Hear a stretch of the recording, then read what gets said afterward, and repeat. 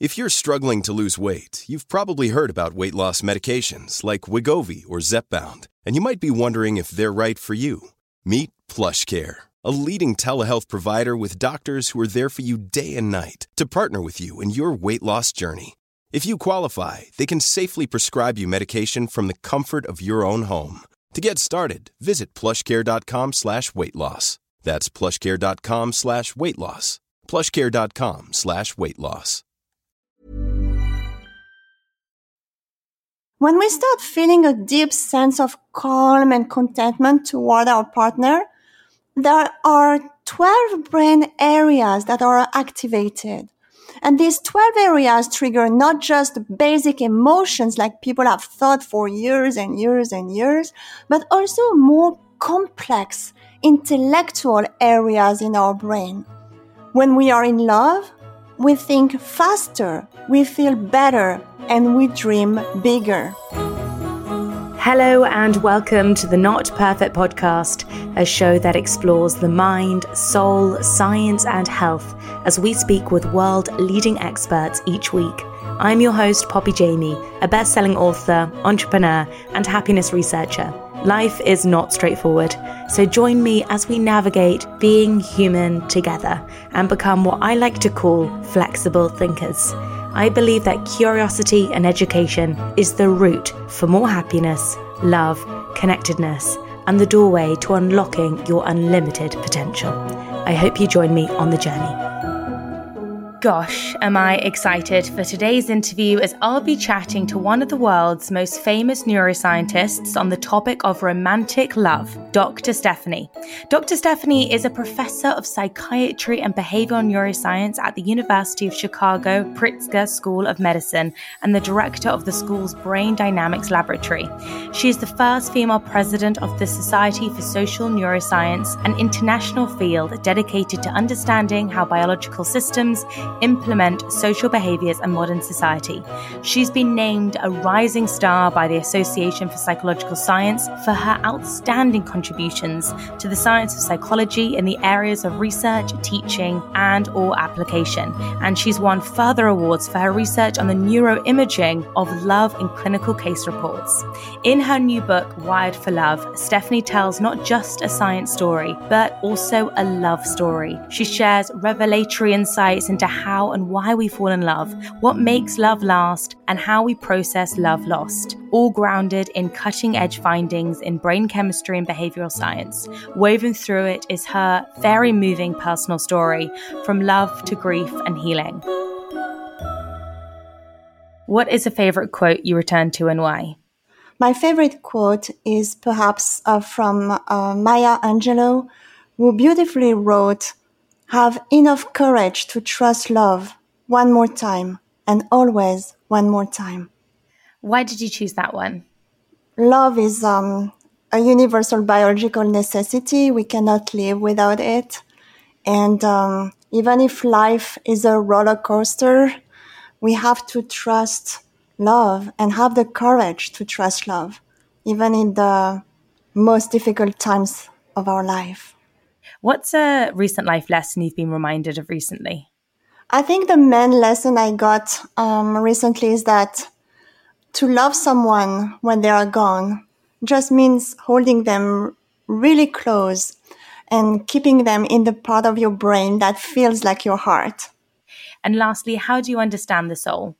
I think I understand the soul through love, honestly. And we cannot fully understand the soul without understanding how it beautifully aligns with our mind and our body and our planet, right? I love how you define a sustainable life and how we need to be always connected with our mind, our body, and something also much bigger than ourselves, and like the planet, for instance. And we can all together have this beautiful mission to have a unified and collective soul.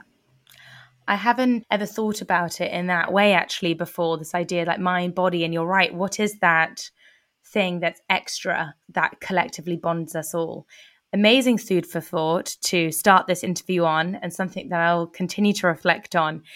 But I can't wait to dive straight into this beautiful book of yours that is just so engaging and a real page turner. I wanted to begin with something that you write at the beginning of the book. And it's a little bit about the data that really demonstrates to me that we're in a bit of a crisis when it comes to love. And you write, we live in a time when the environment needed to sustain love is being stressed in new ways. Marriage rates have plunged into historic lows. Half of adults in the United States are now single compared to 22% in the 1950s. And then you move on to share that college professors say their students are actively not wanting to fall in love in case love disrupts their plans. So in your opinion, what is threatening our ability to love, and why are these statistics so low? We live in a time of social flux where love is under attack, honestly. Right now, we see all around the world that we should perhaps let the world heal and embrace love. In addition of all the classical headwinds that couples have faced for years and years, like power struggle, lack of loving relationship, or lack of communication, or even unrealistic expectations, people have been on the brink of giving up on love at all because of the pandemic and all the stress that we've been under. And half of the singles say that they are not even on the dating market anymore. Single living is on the rise. And it's universal. Even in Japan, half of the people who want to get married cannot find a spouse. And the millennials, as you mentioned, are being touched the hardest. I think something like 61% of them live without a spouse or a partner. And in this moment of collective crisis, we need to think about the quote I first mentioned from Maya Angelou. We need to have enough courage to trust love one more time and always one more time. I know I'm a hopeless romantic puppy, but I'm also a scientist. And I'm really here to make the case that in this time of social flux, we need to take heart. We need to believe in love again, because that's what bonds us all.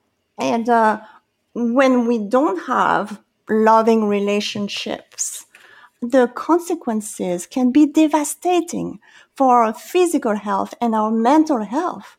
For instance, people who feel lonely have a higher risk for type 2 diabetes, for high blood pressure, for higher stress, for high inflammation, or even their immune system is depressed and they are depressed as well. So we really need to do something. And whatever our social life is, I really believe, based on my research, that love must be the foundation and the backbone of our existence. And from studies after studies, I've noticed that the roots of our well-being depends on our love for others. I mean, it's really powerful stuff because, I'm sure there'll be many people out there that could argue that relationships are now in just different forms. And so potentially some of these data points, just reflect trends in society and people choosing to live lives in different ways. But fundamentally, when you go back to the research and really like the neuroscience as love and the impact that has on our health, you can really see how detrimental it is actually in many ways. So moving into why people are choosing to be single or are single, they're choosing to live a life away from relationships in many ways. You talk about FOBO, and I'd love to hear your reflection on that more. You're raising so many good points, Poppy. One of them is, are we really holding love to higher standards? Is love really changing? And I'm grateful, honestly, to all the people who are asking these questions and who are challenging love. Because, yes, I agree with them that love is changing. And I will maybe say, with all due respect, that love is not only changing, it's evolving. And that's one of the most beautiful things of love. It's its adaptability. Love is malleable. Love can evolve. And the world will evolve and the love will evolve with the society. And that's how we have evolved as a species. So I really believe in the power of love in this sense. I also understand everyone who got confused recently in the face of this love evolution and who were faced to what we call FOBO, the fear of better option. And so psychologists call this problem choice overload. We tend to think that the dating pool is maybe too shallow or too wide or not satisfying. But actually, it all depends on your definition of love. And whatever you call it, I understand how exhausting it can be to be faced with so many choices. And neuroscience actually suggests that we don't need that many choices. People love a specific number, like between 8 and 15 is the right number. Other than that, people might feel overwhelmed. And as the pandemic started to ease, some people experienced something else, Poppy, that I called FODA, the fear of dating again. They had different expectations, and some of them were really traumatized by the alienation caused by what they had experienced during COVID. To go back to your first point about this like love evolution, what pushback do you get as a neuroscientist about love and the changing ways people love? And what are your thoughts in terms of, well, love is evolving, but clearly it's not evolving in a way that is satisfying the human race, because why would loneliness be the highest it's ever been? I think it all depends on how we define love and what we expect from our social relationships. So to really address your question, I think we need to define loneliness. So from a neuroscientific viewpoint, loneliness is a discrepancy between what you have and what you want in a relationship. So you can be alone and extremely lonely, but also you can be in a marriage and feel extremely lonely. It all depends on the script that you have in your mind on how your relationship should be. And you can be at a party and feel extremely lonely as well. So one is not the loneliest number. And you can also be on social media and feel extremely lonely. It all depends how you use social media. So if you use social media as a destination and just look at people having fun online and not even like noticing that you're there, it can be extremely ostracizing and extremely painful. It's like when you take your bike and go downtown and see your friends on the sidewalk and having fun, and you wave at them and they don't wave back. They don't even see you. It can be really lonely.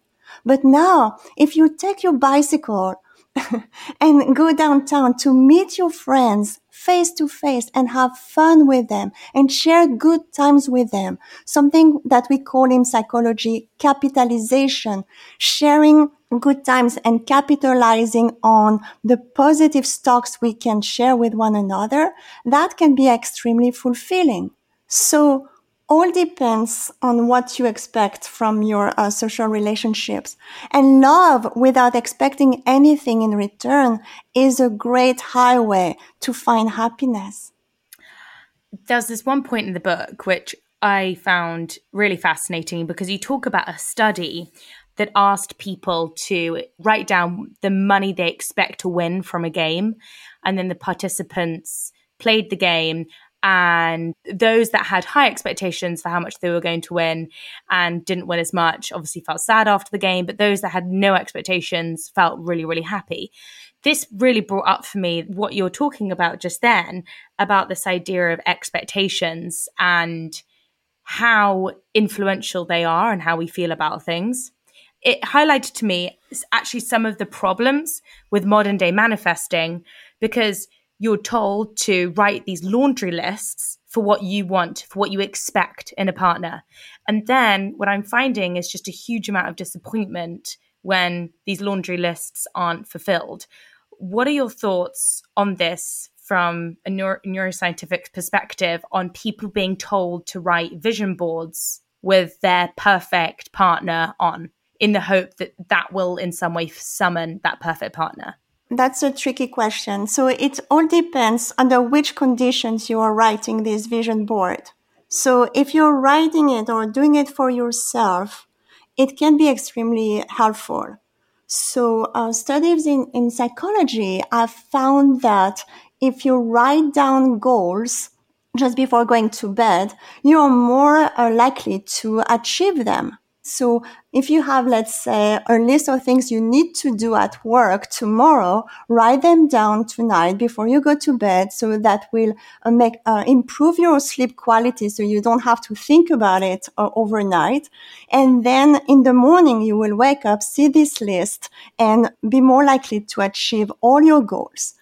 And one thing that is important here is to have this should, could, and would do list, right? There are the things you should do that you really have to do, that you have a deadline. And so this should be on top of your list.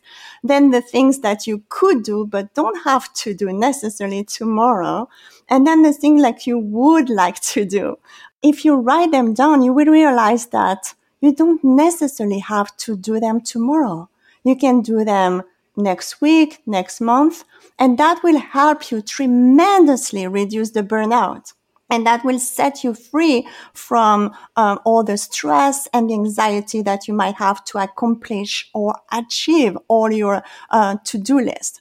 So now, when it comes to dating, that's a whole different story. I will not recommend having a list of all the things that your partner should, could, or would have. Go on. Tell us, why is it not useful? I mean, sometimes expectations really kill gratitude, and expectations can kill love. I mean, you might miss the one just because you have this list, and they might be sitting next to you right now and listening and carefully with you, and you're not even noticing them because you're focusing on your list. And so the key to finding love is really to have an open mind and to shred that list of the prince or princess charming and really be in the moment and look and listen to people who are around you and who love you. I'm not sure people even know what is even a good relationship anymore, because there's actually very few examples in many ways in current culture for people to say, oh, yes, that looks nice, you know?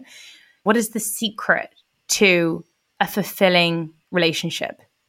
I will really answer this question by reflecting on what it means to be a couple.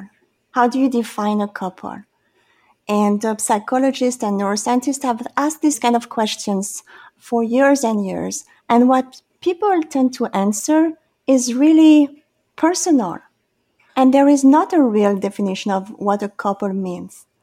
And so I will say that the same is true for love. No matter how you define love, I will say that's the right definition. There is no right or wrong when it comes to love or to defining love. What you feel, and I'm going to say what you feel in your heart and in your mind is the right thing. So follow your heart, or perhaps follow that part of your brain that feels like your heart. So yes, I know it's confusing. We don't really know what is a good relationship, but we know what feels good. You know what feels good for you right now. So one advice perhaps is to write down all the things that feel good for you. So when you're with someone and they make you smile, write it down. So you can have this jar of the moments to remember, you know, and every day you write down on a little card all the things or all the people who made you smile. And after a few days, after weeks, after months, you will really understand what love is for you. And so when you're in a relationship, we have a natural tendency to expect the best, right? And we are really influenced by society in this matter. But does that really work for you, for us? Hey, I'm Ryan Reynolds. At Mint Mobile, we like to do the opposite of what Big Wireless does. They charge you a lot, we charge you a little. So naturally, when they announced they'd be raising their prices due to inflation, we decided to deflate our prices due to not hating you. That's right. We're cutting the price of Mint Unlimited from $30 a month to just $15 a month. Give it a try at mintmobile.com/switch. $45 up front for 3 months plus taxes and fees. Promo rate for new customers for limited time. Unlimited more than 40 gigabytes per month. Slows full terms at mintmobile.com. Quality sleep is essential. That's why the Sleep Number Smart Bed is designed for your ever-evolving sleep needs. Need a bed that's firmer or softer on either side? Helps you sleep at a comfortable temperature? Sleep Number Smart Beds let you individualize your comfort, so you sleep better together. J.D. Power ranks Sleep Number number 1 in customer satisfaction with mattresses purchased in-store. And now save 40% on the Sleep Number Limited Edition Smart Bed for a limited time. For J.D. Power 2023 award information, visit jdpower.com/awards. Only at Sleep Number stores or sleepnumber.com. Us. We are neurologically wired to embrace diversity, changes, and evolution. And we should always remember that neurologically wiring also applies to us. We should embrace our changes. So if you see yourself evolving, you should embrace that too. The self you have now is not the same self that you had 10 years ago. So the list that you made 10 years ago about how he or she or they should propose is not necessarily what would make you happy right now. And people should not feel guilty if they have a hard time being in the moment. You know, if you tell your kids or nieces or nephews, be in the moment, what would they say? Where is the moment? Where should I go? Tell me and I'll go there right now. Yes, I promise. So one thing that we can do, Poppy, and if you don't mind doing it with me right now. Yeah. To be in the moment, try to spell out your last name and your first name backwards. EIMAJ. It's an easy one. Your surname is so much harder. But when you were doing it, you were in the moment. Yeah. You lost track of time. So, Poppy, welcome to the present. Thank you. The present feels good. Let me tell you that. It feels really good. I would love to kind of dive into the 3 types of love, because I, again, thought this was absolutely fascinating, and how arguably this could then lead to loving 2 people, because they're 2 types of love you could be expressing. Can you take us through maybe like the 3 stages of love, or the 3 types of love? Yeah, thank you for asking. As you noticed in the book, I love to examine matters of the heart by looking deep into the brain. So by describing the 3 types of love, I'm going to tap into the different brain networks. Yes, please do. Okay, so when we look for love, you have to think about the brain with different parts. And the most primitive part of the brain is awakening and motivating you to crave and seek out a partner. And one of these brain areas that is very ancient is shaped like a heart. It is called the VTA, the ventral tegmental area. And I love the VTA. It pumps dopamine into the feel-good reward circuit of the brain, which then create euphoria and joy. And that's why you're smiling all the time when you are feeling this kind of feelings of love. So that's the first stage, when you're really looking for love. And then when you begin to feel like you're falling in love with someone, the first thing we notice is, again, how good it feels. And because the brain continues to release these feel-good neurotransmitters and all the good natural elements that boost our mood, you feel really good.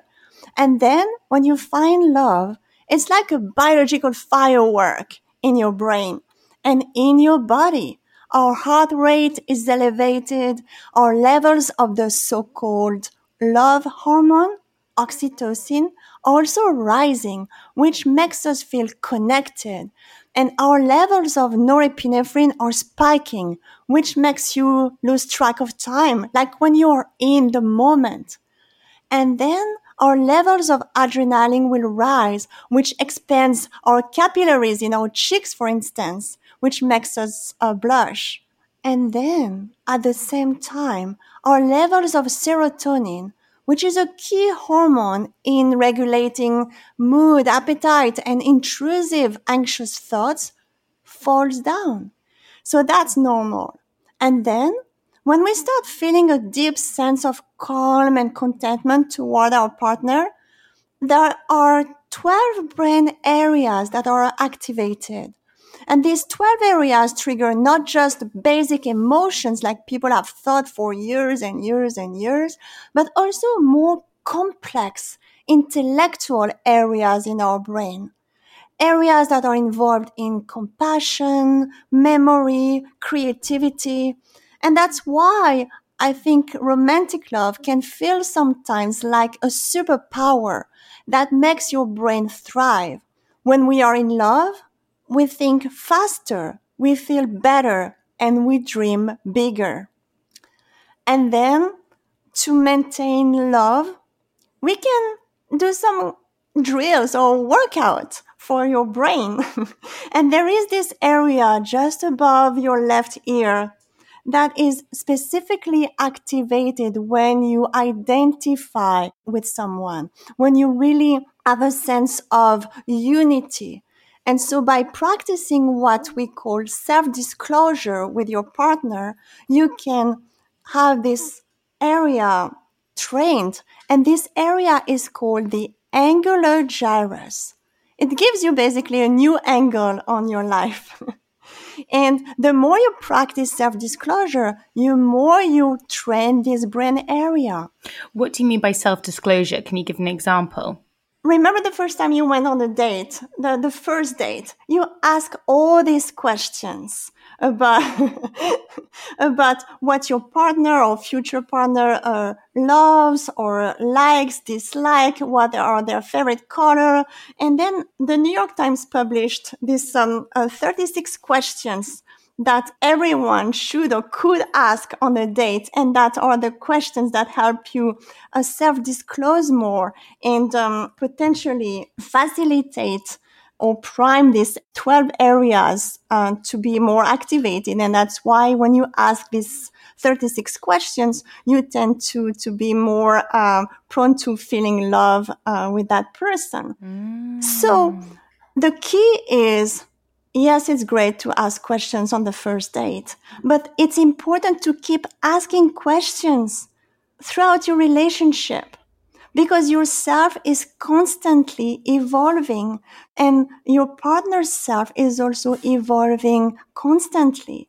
And that's a good thing, but keep checking in and keep realigning yourselves together. And that's really a predictive of long-lasting relationships. That's really interesting because I do think in relationships, whether that be romantic or even platonic, there is a degree of assumption that starts to arise. We assume we know, we assume people are predictable. Do you know much about the research into whether we are predictable or not? Like, how often is it that people change or not so much? We are creatures of habits. Past behaviors predict future behaviors. All psychologists will tell you that. But there is a big caveat here that we're also evolving and we can change. And that's thanks to a mechanism that we called in neuroscience neuroplasticity. That's the beautiful thing we have in our brain that allows us to learn all the time, that allows us to grow and to bounce back from adversity. And thanks to neuroplasticity, we can bounce back. And I would say we can also bounce forward and be better tomorrow than we were yesterday. Where do you see the blocks in people being able to see the beauty in who they are? And what is perhaps a route out of that? And maybe this kind of links into when you are feeling so weighed down by some of the strongest emotions like grief, something that you experienced? How does one still see the beauty? Yeah, so one key feature of my book comes from one dear friend who always said that we should see beauty in struggle. And I really live and breathe this mentality.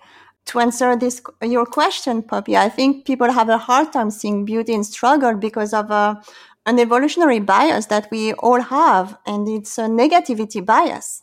So the key is really to have realistic expectations and expect the best from life, but also prepare for the worst.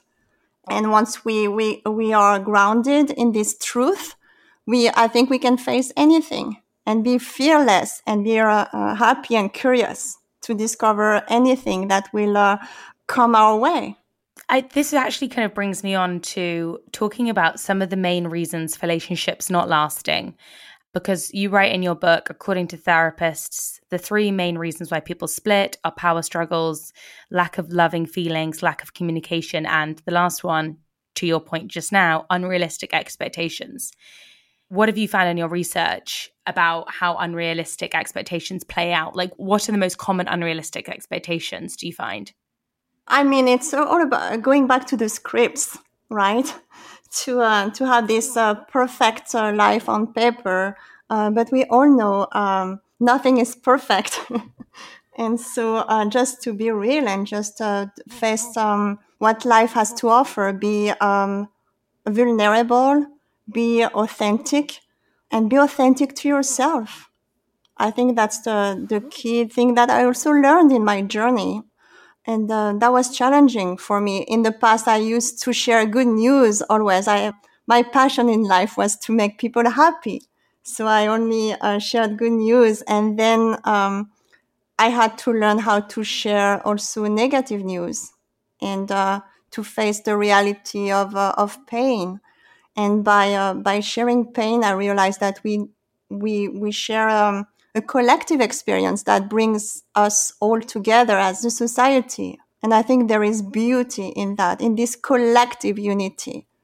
From a neuroscience perspective, can anyone really truly just have casual sex and not form attachment?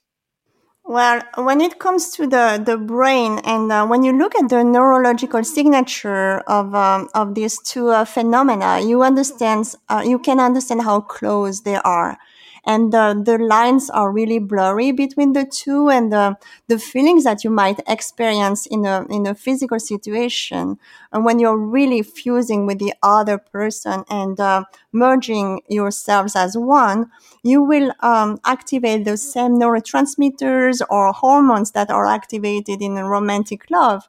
And so from a biological standpoint, the two are really two sides of the same spectrum, actually. So with knowing that, do you encourage people to maybe not even call the term casual sex because it's misleading? That this idea that you can do this without stimulating a cascading hormone waterfall? Yeah, I think there is a beauty that we learn from the brain is that when it comes to activating this neural network, there are many ways to awaken our senses. We cannot love without involving the mind, the heart, and the body. And you can do so by going on a walk together with your partner, like going on a run together with your partner and having these social, physical experiences that will get you closer and really reinforce the love that you have for one another. And we found in our studies that there is a back to front progression from bodily sensations to something more abstract, more conceptual, like almost a metaphor of love. And that's something that really makes us human.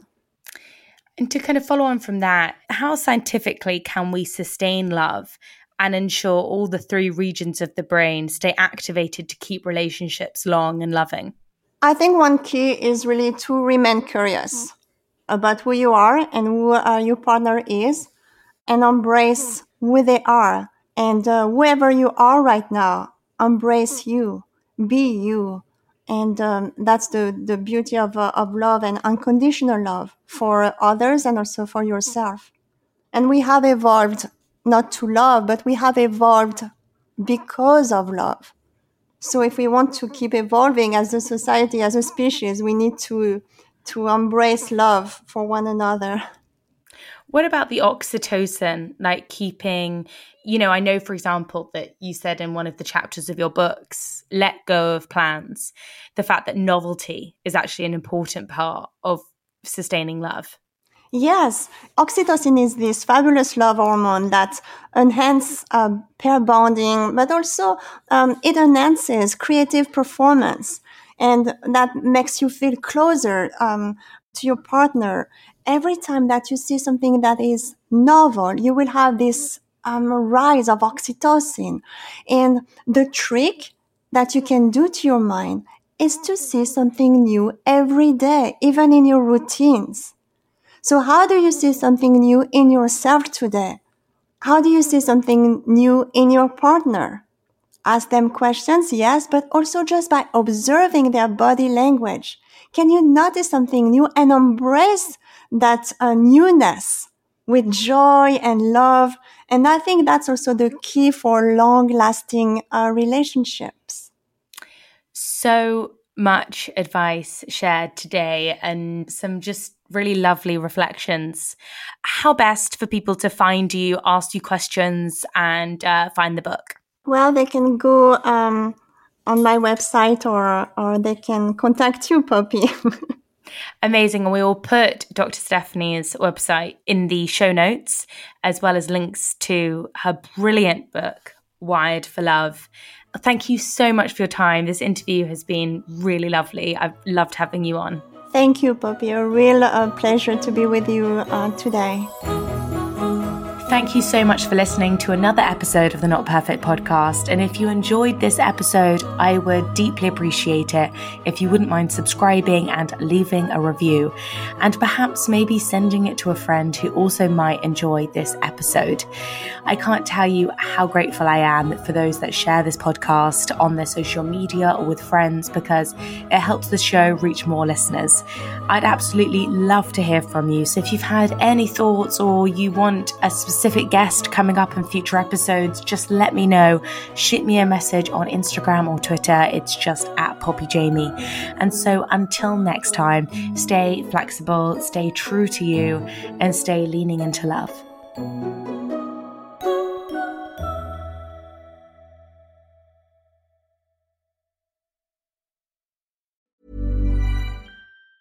Mom deserves the best, and there's no better place to shop for Mother's Day than Whole Foods Market. They're your destination for unbeatable savings, from premium gifts to show-stopping flowers and irresistible desserts. Start by saving 33% with Prime on all body care and candles. Then get a 15-stem bunch of tulips for just $9.99 each with Prime. Round out Mom's menu with festive rosé, irresistible berry chantilly cake, and more special treats. Come celebrate Mother's Day at Whole Foods Market.